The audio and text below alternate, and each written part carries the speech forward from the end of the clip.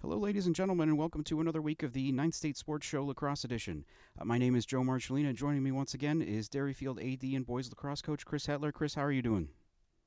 Doing good, Joe. Ready to make that playoff push, man. It seems we were just talking. It seems like the season just started, but playoffs are here. The brackets are out, and just making those final adjustments to get ready for the playoffs. Yeah, this has got to be the fastest season. I mean, like we were just saying, I feel like there should be another week or two at least, and I want there to be another week or two. I'm kind of sad that we're getting to the end here.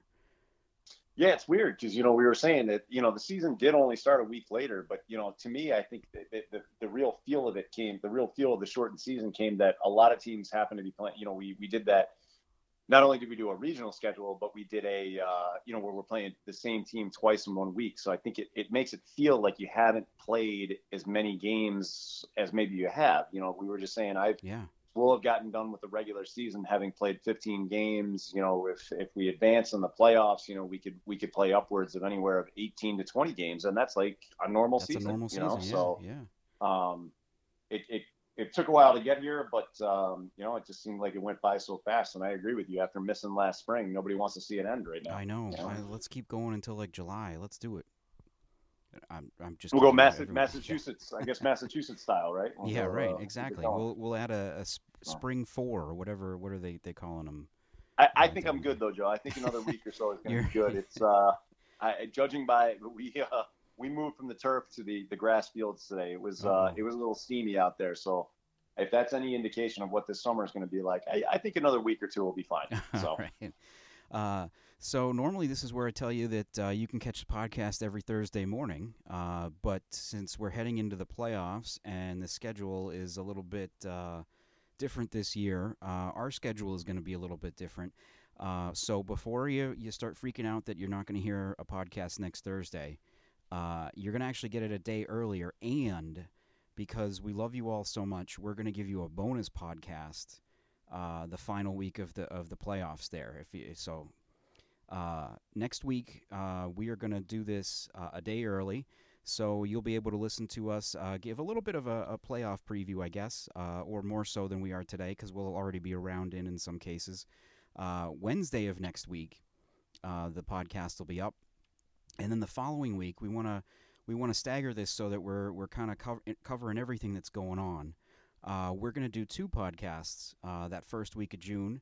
You'll be able to listen to us Tuesday the 8th, and then once again Friday the 11th, kind of getting you ready for Championship Saturday there on the boys' side. And then we'll go a couple weeks after that and just kind of wrap up the season through the rest of June, and even take a look ahead to 2022. I can't believe that we're already up to that, but yeah, getting pretty excited about that. And then along with that, that gives us 6 more shows coming up.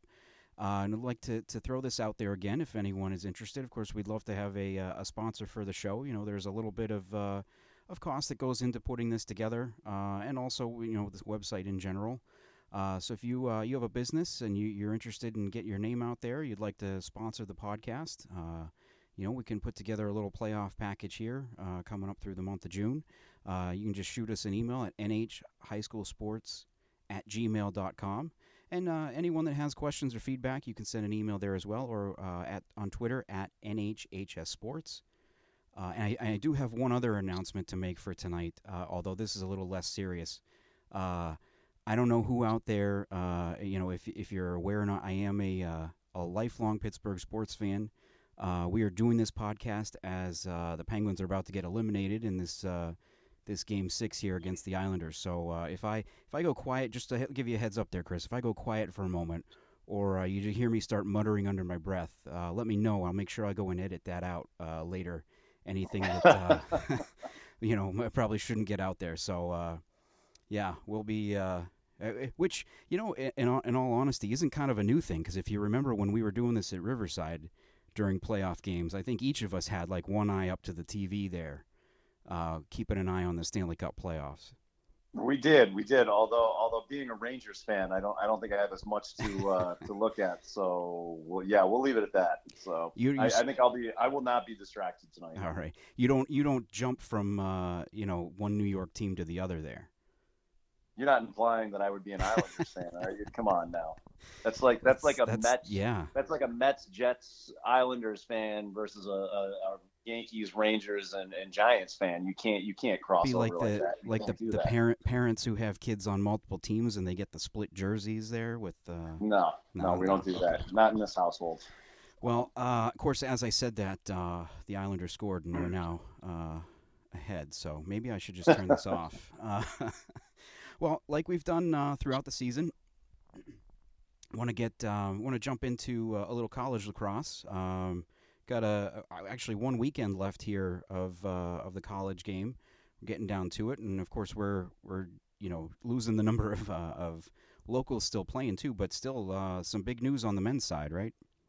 Yeah, I was really close, man. I had almost a perfect bracket going. I had an all ACC Final Four, and Notre Dame let me down. I was feeling good.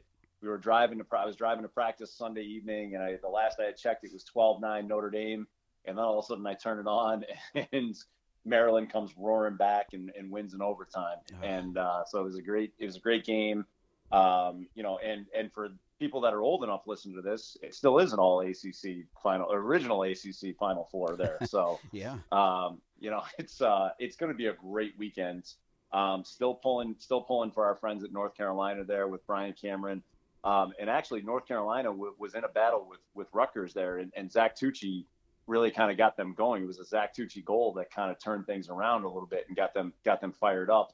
He was over 50% on the day at the Face-Off X. So again, excited that they're still in the mix. And, I still think they're the team to beat. They had a little bit of test, but all good teams do when they get in the playoffs there. So, excited for them. Did you get a chance to watch any of those D1 games this weekend? The only one I got to see a lot of was the first one there, Virginia and Georgetown, which just like I picked Virginia in that one, but I was stunned that they won by that wide of a margin. And that turned out to be the only kind of blowout game of the day. I can't believe. Again, could you imagine if the men's Division I basketball tournament had 3 of the 4 Elite 8 games go to overtime? People would lose their minds. People would lose their minds. If this was a mainstream sport, could you imagine? There wouldn't be work the next day. People would have been in bars. People would have been great. And it was a great weekend. I agree with you. That was the weirdest game to me because so the week before Georgetown, right? They just blow the doors off of Syracuse, right? Right. Syracuse beats Virginia twice this year. Like it's just a weird. Like it's so. This sport is so driven by specialty positions, right? Where the face-off circle can make such a difference. I mean, Syracuse, when they had the ball, were a good team this year. They could score. But the problem was they couldn't make stops on defense. Their goaltending play wasn't as good as advertised, and they were hot and cold in the faceoff circle.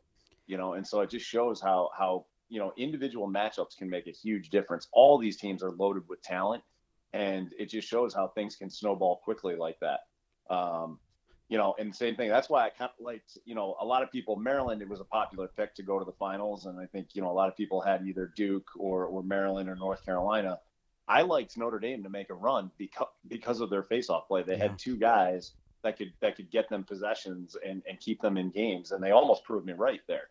And I got nervous. I had Duke going, but Loyola was another one of those teams that was getting hot at the right time. And who knows, maybe that COVID pause they had actually allowed them a little bit of rest and get them excited there and get them feeling good for the playoffs. And going back to the Virginia game, they did. Georgetown, I believe, actually lost their face-off guy on the first face-off of the game. He got hurt. He did. He did come back a little bit. He came back a little and then didn't play much. Not as effective. Yeah. That changed the whole thing. I mean, it was a crazy run that Virginia had too. Yeah. And Notre Dame had one in that game. I did see that stretch of it. That Notre Dame, what was it, like a 5-goal run in the second quarter of that game? They did. It was Maryland was up early, and then Notre Dame went on a run. They were up at halftime. Maryland comes back. Like I said, Notre Dame stretches to 12-9. I'm feeling good. And then next thing I know, I turn it on. It's tied. It's 13-12, and then Notre Dame scores with little time left to send it into overtime. And and then I got busy with practice, and then I turned it on. And I'm like, man, lost in overtime. I think that so North Carolina is the only they're the only D1 that we got guys still alive in. On the D2 side, we did have Todd Redmond playing for Mercyhurst. He had a goal, but they ran into probably the favorites in the D2 side in Lemoyne. Lemoyne's got an undefeated season going. They're 14-0, and they beat Mercyhurst. Gave them a game. It was 11-9. It was great to see Todd hitting the box score there. And so Lemoyne will play Lenoir-Rhyne in the championship coming up in a couple of weeks or in the week. All you Patriots fans out there should be familiar with Lenoir-Rhyne by now. Having who was the guy that they drafted like a couple of years ago that from Lenoir-Rhyne, the safety Kyle Duggar, I think it was, where everybody just was like, who is Lenoir-Rhyne? What is this school? Where is this school? So Joe, you should know by now. You're talking to a New York Giants fan, so I you were I know on the spot there. I wasn't going to give you any help, so Well, I figured it out. And then D3, what we had a couple or one team going still, right? We had Lynchburg. We had Jake Russ from Wyndham still in the mix with Lynchburg. They last Saturday they dropped a heartbreaker to Christopher Newport 12-11. Jake didn't make the box score that day, but like we had talked about last week, he had been consistently hitting the box score throughout the season. Had a great season as a freshman, and looking forward to really a great next 3 years. Yeah. And again, we said last time, it was just sad that he didn't get a senior season, because I think he was one of the guys that was going to really light it up in D2 last year. So taking a quick look here, he finished 2, 6, 8. He finished 9th in scoring on the team. Only freshman to crack the top 10 for Lynchburg in terms of scoring. Only freshman really to make the box score period, and finished up with 17 points on the season. So not bad. Pretty good season for Jake. On the story's kind of the same on the women's side as well. We had two locals still going in the D1 tournament, and both saw their teams come up short. Of course, Sydney Gagnon from Goffstown was playing for Stony Brook. I'm not sure. I tried to find what happened, because it looks like she wasn't in the box score, didn't play in there. They lost in the quarterfinals to North Carolina 14-11. I don't know if she got hurt maybe in their previous game in the win over Rutgers, but I didn't see that she had played in that game, so I'm not sure what happened there. But they had their nice run ended there in the quarterfinals, and then now why am I drawing a blank now on the name? Duke and give me a second here. Maddie McCorkle from Hanover. They came up short also in the quarterfinals, lost to Northwestern 22-10. Looks like McCorkle did get in that game. So I think that made it 3 for 3 that she got on the field in all of their playoff games this year, or NCAA tournament games this year. So good to see her as a freshman getting a little action there, and one of the probably more familiar programs around the country. But yeah, both locals in the D1 side go down in the quarterfinals, and then we had, I think, one in Division II, East Stroudsburg, with former Co-Brown player Kendall Nestor, who wasn't seeing any action as a freshman, but on the roster. They dropped in the semifinals to Queens 17-14, and Queens actually went on to actually, they were already up to, or played their championship game, so they dropped a 14-12 final to Lindenwood in the D2 final there. So that wraps up all the action on the women's side, I believe. Of course. Well, all in all, still a really successful spring for our New Hampshire kids around the state, and now playing in college. So I think we should be really proud of how they represented us this year and the college scene. So and hopefully, like we said, for those still involved, I hope wishing our friends at North Carolina good luck there as they move forward. Yeah. And I mean, this senior class we got here this year certainly has plenty of kids committed to play or signed now to play at the next level, and so I think we're going to have quite a few more kids the next couple of years to talk about when we do these college roundups. Looking forward to it. Yeah. So speaking of roundups, I think we got our top 10 poll this Time week, to right? yeah. You got the I full coaches poll in front of you there. got the full coaches poll. It's I hate to say it, but it's a little bit of a snoozer. It's same as last week, with the one exception. You had, I believe, for the second week in a row, actually, Nashua South and Winnicott flipping spots in the poll, being the only change, and with that switch, I believe, Derryfield and Winnicott were tied in the poll for seventh. But other than that, So we had BG in first, BG at Exeter, Pinkerton, Londonderry coming in at fourth. We had Portsmouth coming in at fifth. I think we had Bedford coming in at sixth. Derryfield and Winnicott at seven. South would be 8. 9. I'm sorry, South was 9. And then That's Hollis right. Brookline. Yeah. We had the tie, right? And then Hollis Brookline rounds out the top 10. So and then Campbell, Concord, and Wyndham getting votes as well. I don't know. I there could be Wyndham's an interesting team to me. Yeah. They are really peaking right now. They had a really good win over they had a very convincing win over Goffstown the other day. I think they were up 7-8-0 in the first quarter, and then I don't know, maybe took the foot off the pedal a little bit, or I think Goffstown made some adjustments and got better, but still, team that seems to be playing really well right now.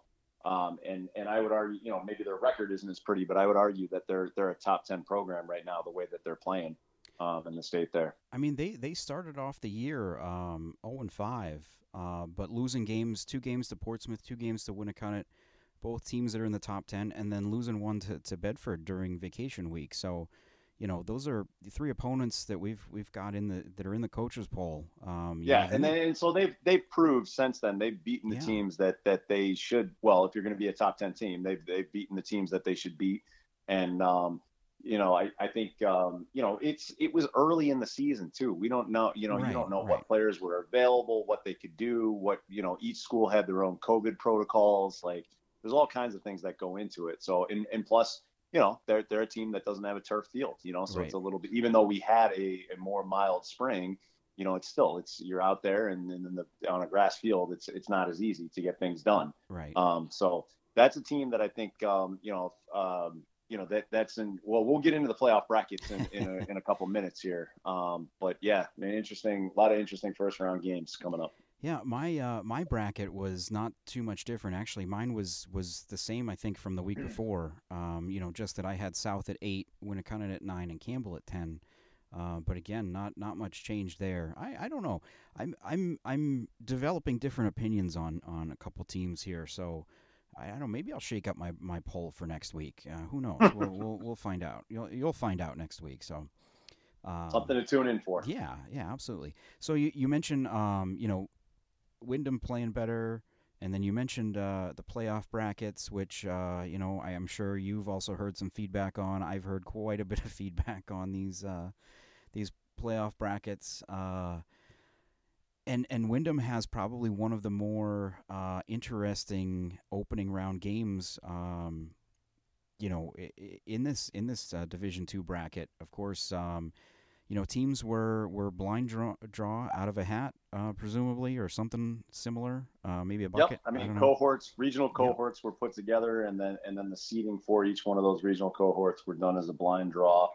I gotta believe that they were done as a blind draw. Otherwise, there's no reason why you would have these matchups that you had. I mean, I'm sure most people listening are saying the same thing right now. Yeah. I mean, it's very glaring on the D2 side.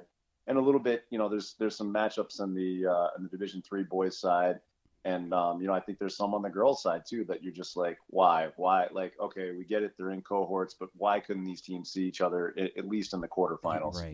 Yep. Yeah.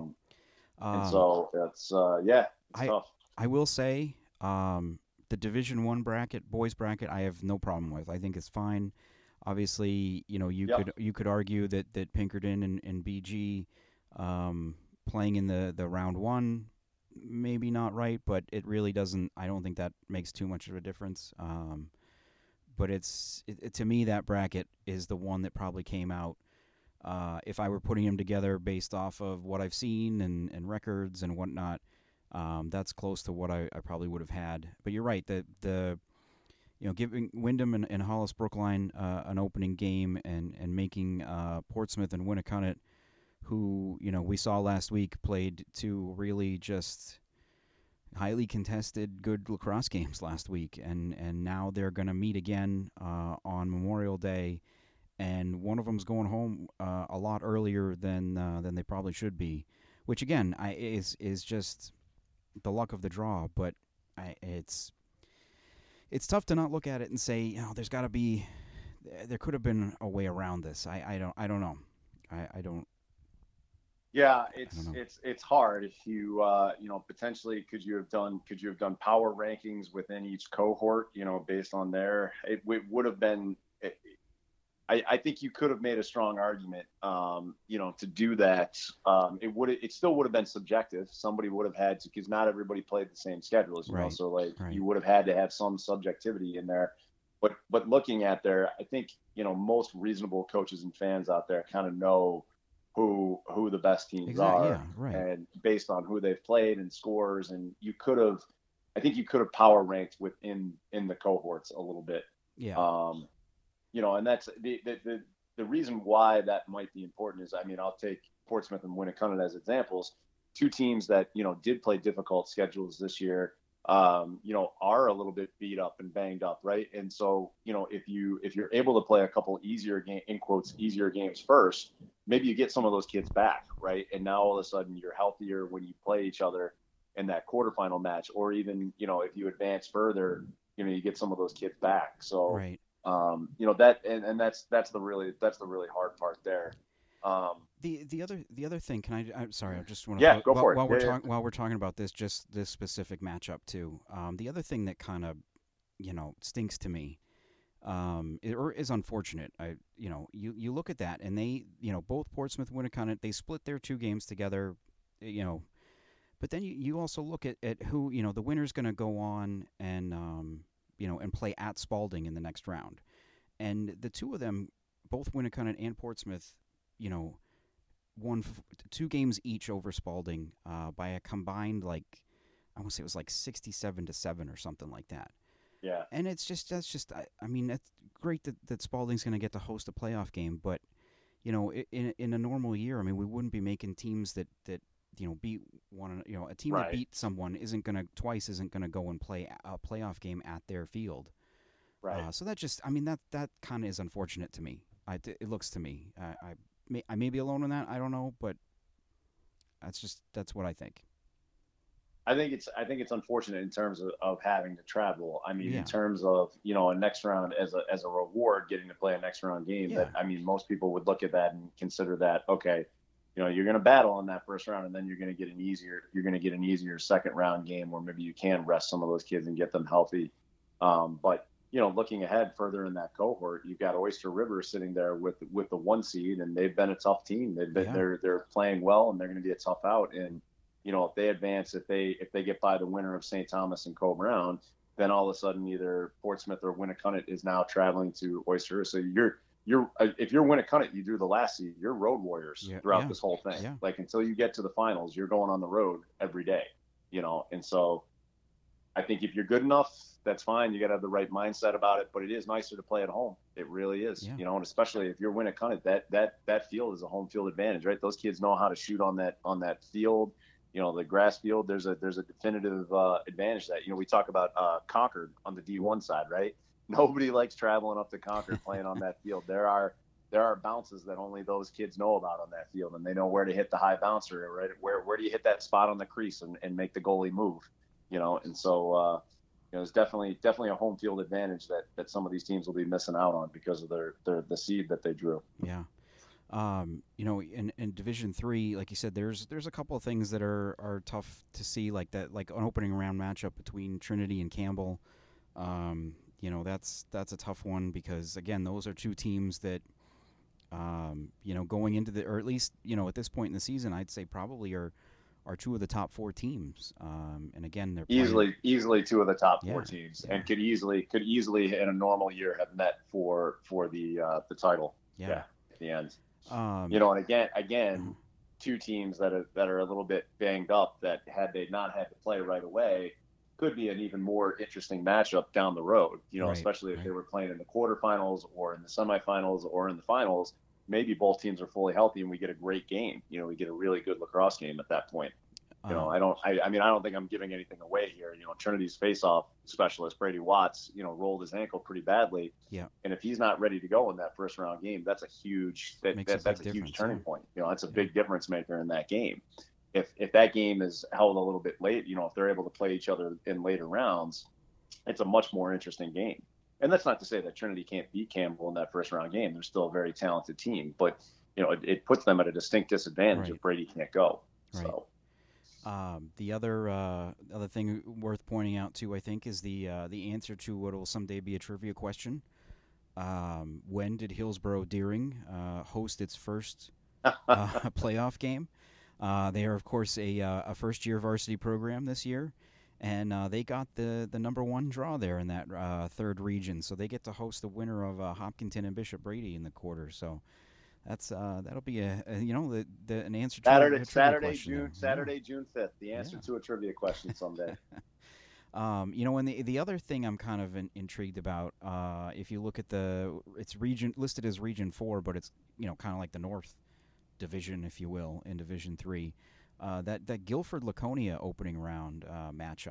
That's a good matchup right there. That's a really good opening round matchup. They've played, I believe, 3 times this year, and I think Guilford won the first meeting, and Laconia since has taken the last 2, and then the winner of that, you got Plymouth and Interlakes Moltenboro on the other side.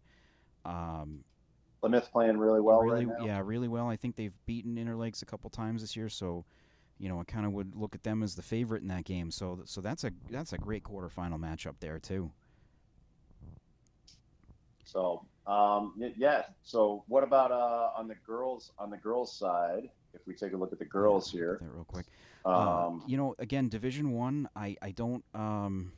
There's only one thing that's a little frustrating to see there is that you've got Souhegan and Bedford playing in the first round. You might say that. Yeah, that's a tough one. I mean, that's a potential Final Four matchup. Right. Again, that you've got in the first round, which kind of unavoidable with them being in the same kind of region there. So it's what are you going to do? I mean, they're going to play before the semis anyways, but it would have been better if out of the hat that one of them had gotten the bye, because I mean, in division 1, I think on the boys and girls side it shakes out a little bit easier because there's less teams. Right. When there's only 14 teams, by the time you get to the next round, you're down to an elite number of teams. So, it's those teams would have to play. Those teams have less of a gripe about who they're going to play, or exactly. just easier to play because you're going to play those teams either in the quarterfinals or in the semifinals. So, I think so in that respect, D1 on both the boys and the girls side it shook out a little bit easier that way. The other matchup that I'm intrigued to see, you've got Londonderry and Salem playing in the first round in the prelims, and then the winner of that game goes on to play Pinkerton. I would certainly say Londonderry is a favorite against Salem. So with a potential third meeting between, and we'll get into the Londonderry Pinkerton games a little bit in a moment. But I think that's an intriguing matchup. Seeing a Pinkerton Londonderry game in the playoffs, which I think I feel like that seems to be the case a lot of times. Especially in recent years that's kind of an opening round matchup. Yeah. And then looking through some of the other brackets on the girls' side, I don't have a huge problem. D2 looks pretty competitive, and matchups look pretty good there. I think. Go ahead. Sorry. I was just going to say it's a geography kind of thing. It just so happens that, I would, if I were taking a top 4, I'd probably say, Portsmouth, Wyndham, Winnicott, Hollis, Brookline, would be my top 4 in D2. Maybe, I don't know how far behind Goffstown could be in that mix too. But those, just because of their regions, those only 2 of those teams are going to survive to the semifinals. Hollis and Wyndham are both in the same region, and then obviously Portsmouth and Winnicott as well. So that's just tough luck. but yeah, you're right. I think overall, it's not too bad in Division Two. Yeah. I think D three is where the real tough part is. I mean, Yeah, they unfortunately the top three teams that look, from scores and from other things, it looks like, St. Thomas, Bow, and Derryfield have been the top three teams in Division Three, and of course they're in the same. All three of them are in the same yeah, region, and with Bow and Derryfield playing each other in the first round, St. Thomas potentially advancing, and then playing the winner of Bow and Derryfield. It's unfortunately, it has the potential to make for a very anticlimactic semifinals and finals on the girls' side potentially, in there, with whoever advances out of that, going there. Now maybe I'm giving fuel to the all fire right. for Getting some other bulletin board girls material programs out there. We got but, kids at Pelham, Hopkinton, and Laconia and Hopkinton, are printing out you some. do. I got to give Hopkinton their due. That shame on me. They beat my girls earlier this year, and they have played well. So Yeah. I will apologize for that right now, and eat my crow while there. But you know, and actually now that I am looking, they've put up some impressive numbers in the last couple of weeks since beating Derryfield there. So maybe they are a team that's getting hot. But either way, it's you've got at least three of the top four teams in the same region that won't even make it to the semifinals. So that's a tough region right there. And I believe there was a game added late. I'm not seeing a score for it, but I believe Hopkinton and Bow were supposed to play on Wednesday, today, as we record this. But it doesn't look like there's been No score reported. No score yeah. reported yet. Yeah, Yep, so no score reported yet. that's one to keep an eye out for too, because that would definitely be, um, you know, Because we were talking last week right. that Bo has put up some really impressive offensive numbers and really impressive defensive numbers, but arguably haven't played the strongest schedule. So we're still trying to kind of figure out, who are they, Yeah. right? What team are they? Right. But I mean, if you're putting up those kind of offensive numbers, clearly you have some skilled players that can play. Absolutely. Yeah. So that'll be an interesting score to see if we can get that in before the end of the podcast.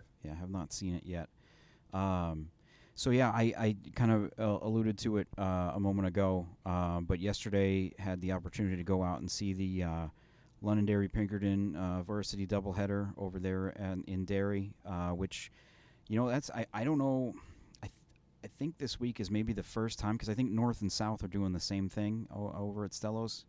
But I think these are like the first couple of varsity doubleheaders, at least on this this end of the state, to take place this year. And usually you see a couple of those, and I mean, I like getting out and seeing as many games as I can, but if I don't have to travel in between games, that's fantastic. Yeah. So being there for both those games, and they were both very good games. You had a few more fans in the stands than we've had in the past, so that added a little bit to it. I after the boys game, which Pinkerton won 16-7. I talked with Hunter Druin after the game, and he said, that was a big reason for why they were able to start the way that they did. I mean, he scored 3 goals in the first 3:03 of that game. And, he just fed off the crowd, is what he said. So, I mean, that's, as we get deeper into the playoffs, too, I imagine that's going to be, crowd size is going to be a little bit bigger than it was for some other, the winter and fall playoffs and some of these regular season games. So I'm curious to see how that works moving forward. Yeah. Now, correct me if I'm wrong. The Londonderry Pinkerton boys game, that was a pretty physical matchup, wasn't it? Yeah, absolutely. They were really going after each other. Pretty hard. Yeah. And a little bit surprising considering they're gonna see each other so soon in the playoffs. You would think. Well, it's tough. It's tough to turn that off. I mean, you go through. You've probably grown up. Going back to when you were little kids, just like, oh, we want to get out and beat Londonderry. We want to get out and beat Pinkerton as much as we can. I mean, it might be tough to turn off at times. Well, that'll be an interesting to see how they play. I believe they play again tomorrow, correct? Yep, they play on Thursday at Londonderry. It was like I said, Pinkerton got out to that lead, And then it was every time that Londonderry looked like they might be able to make a move, they'd score a goal or they'd stop Pinkerton. The Astros had an answer. They'd either score a goal or they'd take the air out of the ball a little bit and kill some clock. So it was they could never really get any momentum going, which was I thought really a big difference. And at times they kind of rushed things. I thought Londonderry did on offense. They were coming down and looking to score fast, and oftentimes it really didn't work out for them. So I mean that's something that maybe we'll see a difference there on Thursday. Yeah, it's hard. I will fully tell you, it's hard when you're a team that likes to play fast. It's hard to turn that off. It takes a lot of discipline to be able to do that. So it'll be interesting to see how Londonderry approaches that. Do they do anything different? Do they show, knowing that they're going to play Pinkerton, pretty soon after that, or potentially play them pretty soon after that?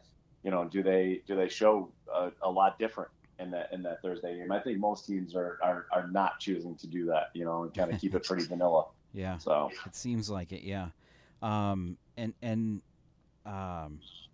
Like you said, they potentially could play again in the, I believe, the quarterfinals on the Division I boys side. I mean, they, so you're talking about 3 meetings in like 12 days, right? Yeah. So hopefully someone's still left standing after after that last game there, if they end up playing 3 times. Maybe they both play their JV guys. Maybe they just agree. It's on Thursday, they're going to play 8 quarters. They're going to play 8 quarters of JV. Oh, they'll do that. Those poor JV kids. So that's kind of the big matchup or big game this week in D1. I know we had a kind of an intriguing matchup too between Bedford and Exeter, and Bedford. Exeter won 13-4 on Tuesday, but Bedford. I know it's tough to say that you hold a team to 13 goals, but Exeter's been putting up 17, 18, 19 all season, so. That was kind of an interesting score to me. Also, that they only they were only able to get 4 because Bedford's been able to put up some points as well. Yeah, it doesn't surprise me a ton considering that I'm actually impressed with Exeter with that score. Considering they played Pinkerton twice the week before, they play a talented Winnacunnet team on Saturday. It wouldn't, that shows their depth, I think, in terms of, being able to, hold a good Bedford team to 4 goals after playing, two very physical teams in a short amount of time and having to turn around and play a good Bedford team. So I'm actually very impressed with that score from Exeter there. And I think it shows that, they're definitely a team that, They've tested themselves this season. They're going to be ready for the playoffs come that time. So I wouldn't expect a whole lot different on Thursday when they play again. So I want to go back to the coaches poll for a second, just to share a kind of a funny anecdote. I think, and I gather all the emails from coaches, and for the last couple of weeks there. They've, for the large portion of coaches, especially the D2 coaches that are involved, have said basically put Derryfield, Portsmouth, and Winnacunnet in with a note that says either I can't do, I can't figure this out. You pick them. Maybe I'll have them all tied. It seems like there's just like this. If we were to have standings this year or some kind of rankings, that they would be a logjam there in Division II with not only those 3 teams, but I think a couple others you'd throw in there as well, like Wyndham, Hollis Brookline, Timberlane we've talked about, even though their record isn't quite as good as those other teams. They've played with all of them. I think, I said that coming into the season. I felt that this was the most open Division II that it's been in a long time. Normally there's like a clear, maybe, definitely a clear 1 and 2 and maybe a 1, 2, and 3. But this year, I feel like, you could have, in a normal year, you could have had a top 8 that all could knock each other off on any given day. There's definitely, we ran into it the other day. We, tip my hat to Winnacunnet. They are a good program right now. They're playing well. They don't have a lot of holes and they don't make a ton of mistakes. So it's going to take a great effort to beat them come playoff time. So yeah, and I think the regional schedule has not allowed Hollis to show necessarily all the talent that they have this season. They haven't had the ability to play as many of the in quotes traditional blue blood D2 teams that they might have in a normal year there. But Right. I expect them, and that's going to be tough. Having to go to Wyndham in that first round and playing a team in Wyndham that has been battle tested throughout the spring. That's not going to be an easy task. So we're going to find out pretty quickly. Is Hollis as good as advertised? I think they are. I'm expecting a great matchup with Wyndham there. And you add into that too. Hollis is now a turf team. Yep. And that's not going to be easy. Yep. That's going to make a big difference because Wyndham isn't. It may not be as bad as some schools, but that field is. It's tough to. I think it's tough to maybe play on. But it's also. I feel like every time I'm there, the sun is just in a weird spot. Later in the day too. Like it's in a spot where it kind of one team is looking into it every quarter. Obviously, it changes. But yeah, and you look at what Hollis, where they've had to play this year, and I think with the exception of maybe 3 games, all of their games have been on turf, either at their place or other schools. So yeah, they would have had a game. With Campbell on the grass. Campbell, Pelham, Milford, and then Thursday against Alvern. Yep. So yeah, that's. Hopefully, they're getting a little bit of practice time in on the old football field or the old lacrosse field.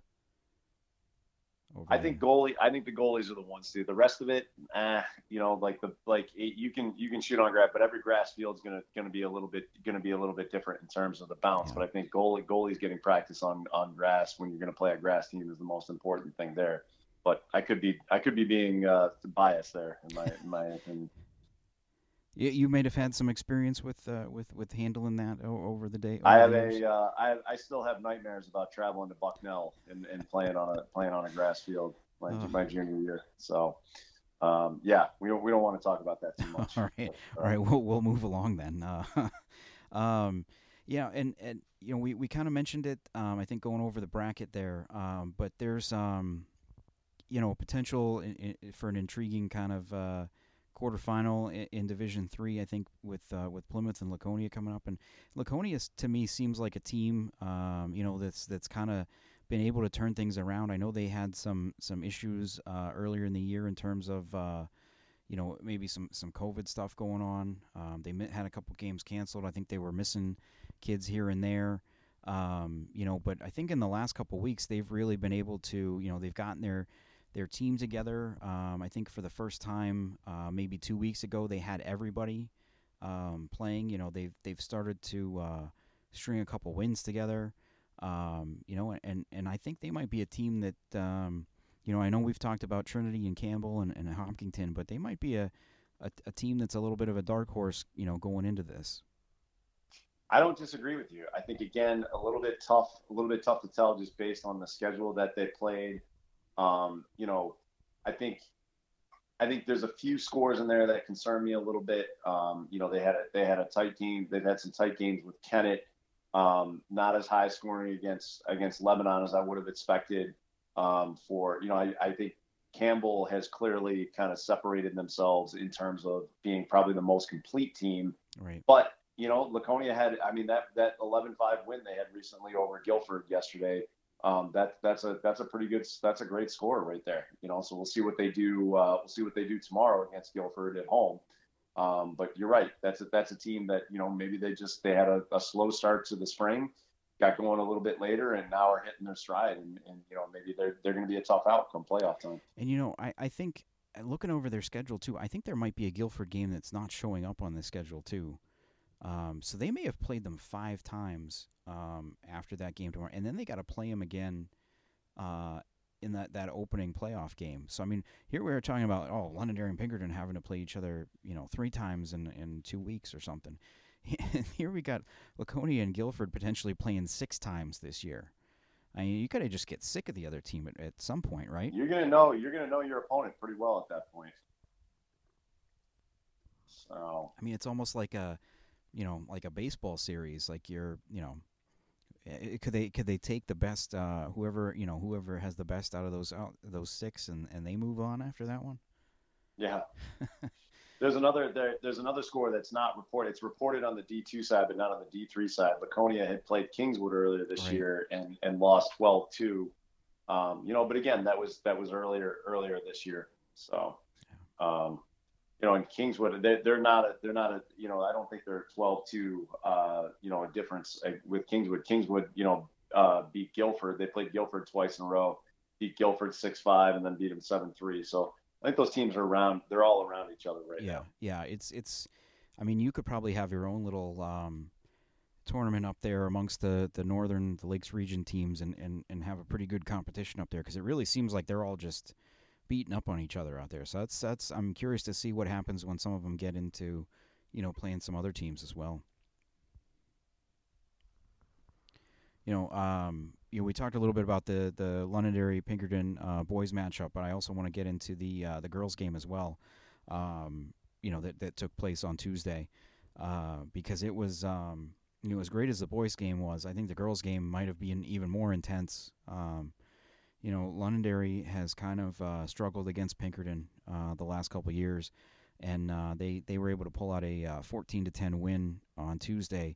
And if my research was correct, that's actually their first win over Pinkerton in over 4 years, since probably midway through the 2017 season. So that's a huge win for the program, and a big win, I think, for them this year, just because they've played some of those top teams, kind of tough, but maybe ultimately came up short against some of them. So that's a good way to build some momentum. Of course, again, they do play again on Thursday, so that could completely change everything in a matter of days. Yeah, and that's what we talked about. That's what that schedule. We're facing the same thing, right? We have to turn Right, around. We got to right. play. We got to play Winnacunnet, and then potentially, if we do well enough, we're going to play them or Portsmouth. And essentially a week or a week and a half's worth of time. So, it's making the adjustments that you want to make a little bit more difficult. How do you, now, I didn't like losing the other day, but like, first of all, what am I going to do in 24 hours? Second of all, even if you are going to put in adjustments, how much do you really want to show before you go and go into a playoff game? So yeah, that'll be tough. That's going to be tough for Londonderry and Pinkerton there. Yeah, and, I've seen Londonderry a couple times this year, and I just, every time I come away, I like what they've been able to do. What Kelly Gordon, the new coach over there, took over this year. I like what they've done. It seems like the girls are buying into what the coaches have been telling them. And every time I see them, they just look a little bit more confident in what they're doing. So I'm really hoping that is another quarterfinal matchup, because that would be, I think, would be a really fun game to get to see those two teams playing each other, because I think they're pretty evenly matched in terms of talent too. 3 times in 9 days. That's a true test of Yeah, coaching X's and O's absolutely. right there, and adjustments. Yeah. So, you know, unless one team is truly better than the other team in terms of, it could be physical dominance, it could be stick skills, that kind of stuff. If you're pretty close, playing each other 3 times in 9 days is definitely a test of, coaching adjustments at that point. Yeah. So, And I want to make sure, before we wrap up too. I know last week or maybe it was a couple weeks ago, we were mentioning some kids that hit some milestones. So we had actually a few more this week. I saw on social media. Actually, a pair of South kids reaching their 100th goal. First, you had Drew Flurry on the boys' side, scored his 100th goal against Sauhegan on Monday, on what was just a really kind of crazy play where I think he ran around with the ball for about a minute, and eventually just found himself with a clear lane to the goal, and took it and scored.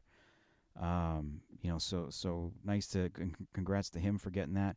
And then on the girls' side, you had Olivia Johnson getting her 100th goal on Tuesday against North.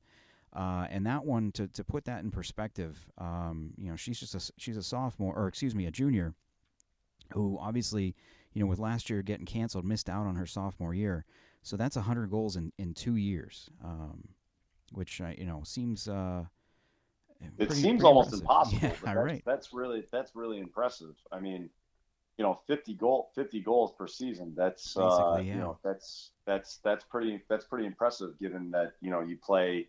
If you advance far, maybe you're playing 20 games, so you're needing to score over 2.5 goals a Right. game. Not impossible to do, but still very very impressive for a season. Yeah. There's especially when you're one of the better players and everybody's keying on you. Yeah, and she's had a couple games this year. I believe there've been like 6, 7, 8 goals a game. So I mean, when you're putting up numbers like that, it's I guess Makes up for lost time. Yeah. Yep.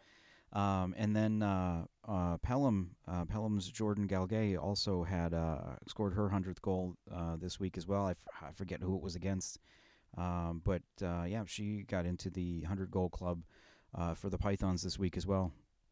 Very nice. So congrats to her. So you're gonna do milestones and leave our good buddy Chad Vischer out.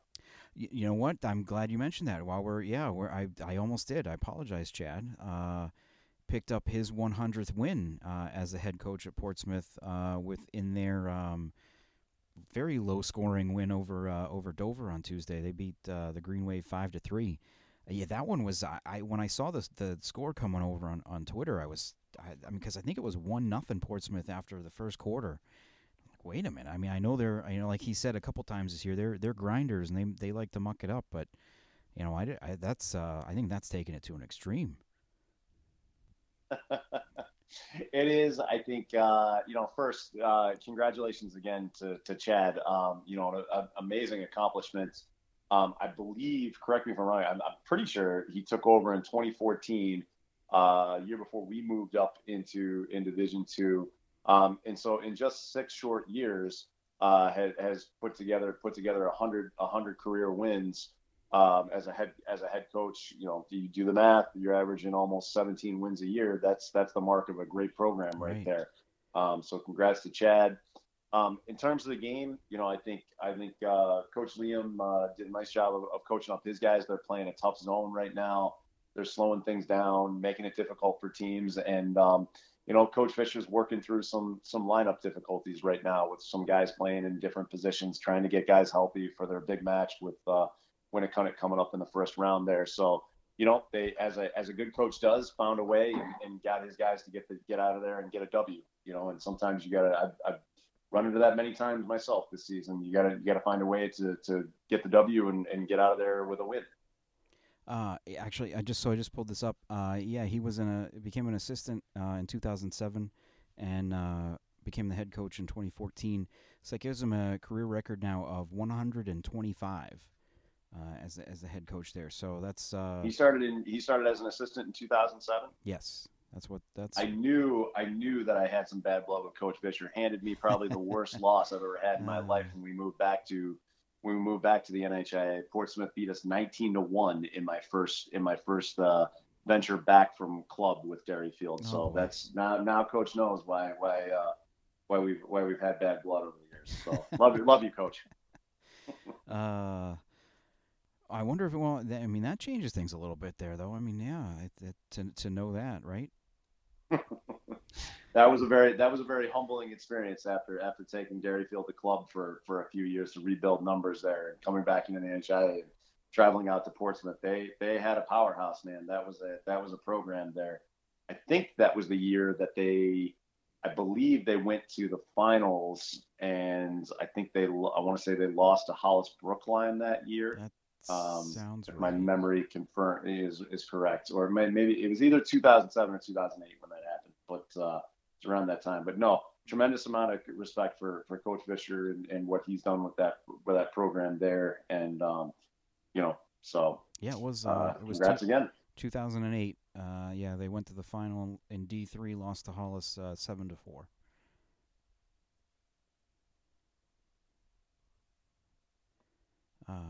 Yeah. So any before we wrap up, any other thoughts or things you noticed from this week to make mention of? No, I think we had some good matchups. I mean, the top 10 has been, I like the fact that the top 10 in the coaches poll has been playing each other, and we're starting to kind of see things shake out there. It'll be, and I think, heading into the playoffs, it's been a good thing for a lot of teams. Most teams have been able to challenge themselves over the last couple of weeks here and kind of figure out, maybe expose some warts, find some weaknesses before the playoffs here, and have some things to work on as you head in here. And it's better to get surprised, or it's better to figure out those things now than to get surprised down the road here. So a lot of good things for all teams over the last couple of weeks here. I will agree that I like these top 10 matchups as well. I could use a few more upsets though. Just give me some upsets. Come on. All right. Well, I guess that's probably going to wrap it up for this week's show.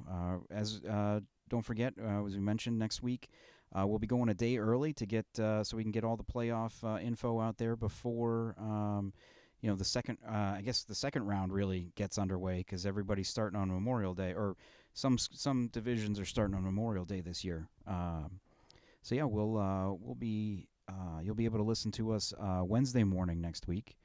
And then after that, a couple extra shows for the playoffs, and yeah, we're just about done with the 2021 season. Hate to see it go by this fast, but it's been great getting back out here, and I'm so glad that again, knock on wood, we've had great success in getting so many games in. Have there been some bumps along the road? There have, but you know what? We've worked through those things, and again, kudos to the ADs that have worked hard to make these things happen. And, it's been great. It's been great to see all these kids out here playing again. And even if it's not perfect, we're getting closer to getting back to normal. So, I know there's people frustrated with the playoff brackets, but just, again, try and be thankful that we're out here playing. Absolutely. And, we'll next year, God willing, we'll be back to normal, and we'll be debating who's going to be making the playoffs and what upsets you're going to see. So it'll be fun. Can't wait for the next 2 weeks, and can't wait to be doing that as well. He is Derryfield AD and boys lacrosse coach Chris Hetler. Chris, thanks again for joining me. Absolutely, Joe. We'll do it again next week. Looking forward to it. All right. I am Joe Marcellina. Thanks again for listening.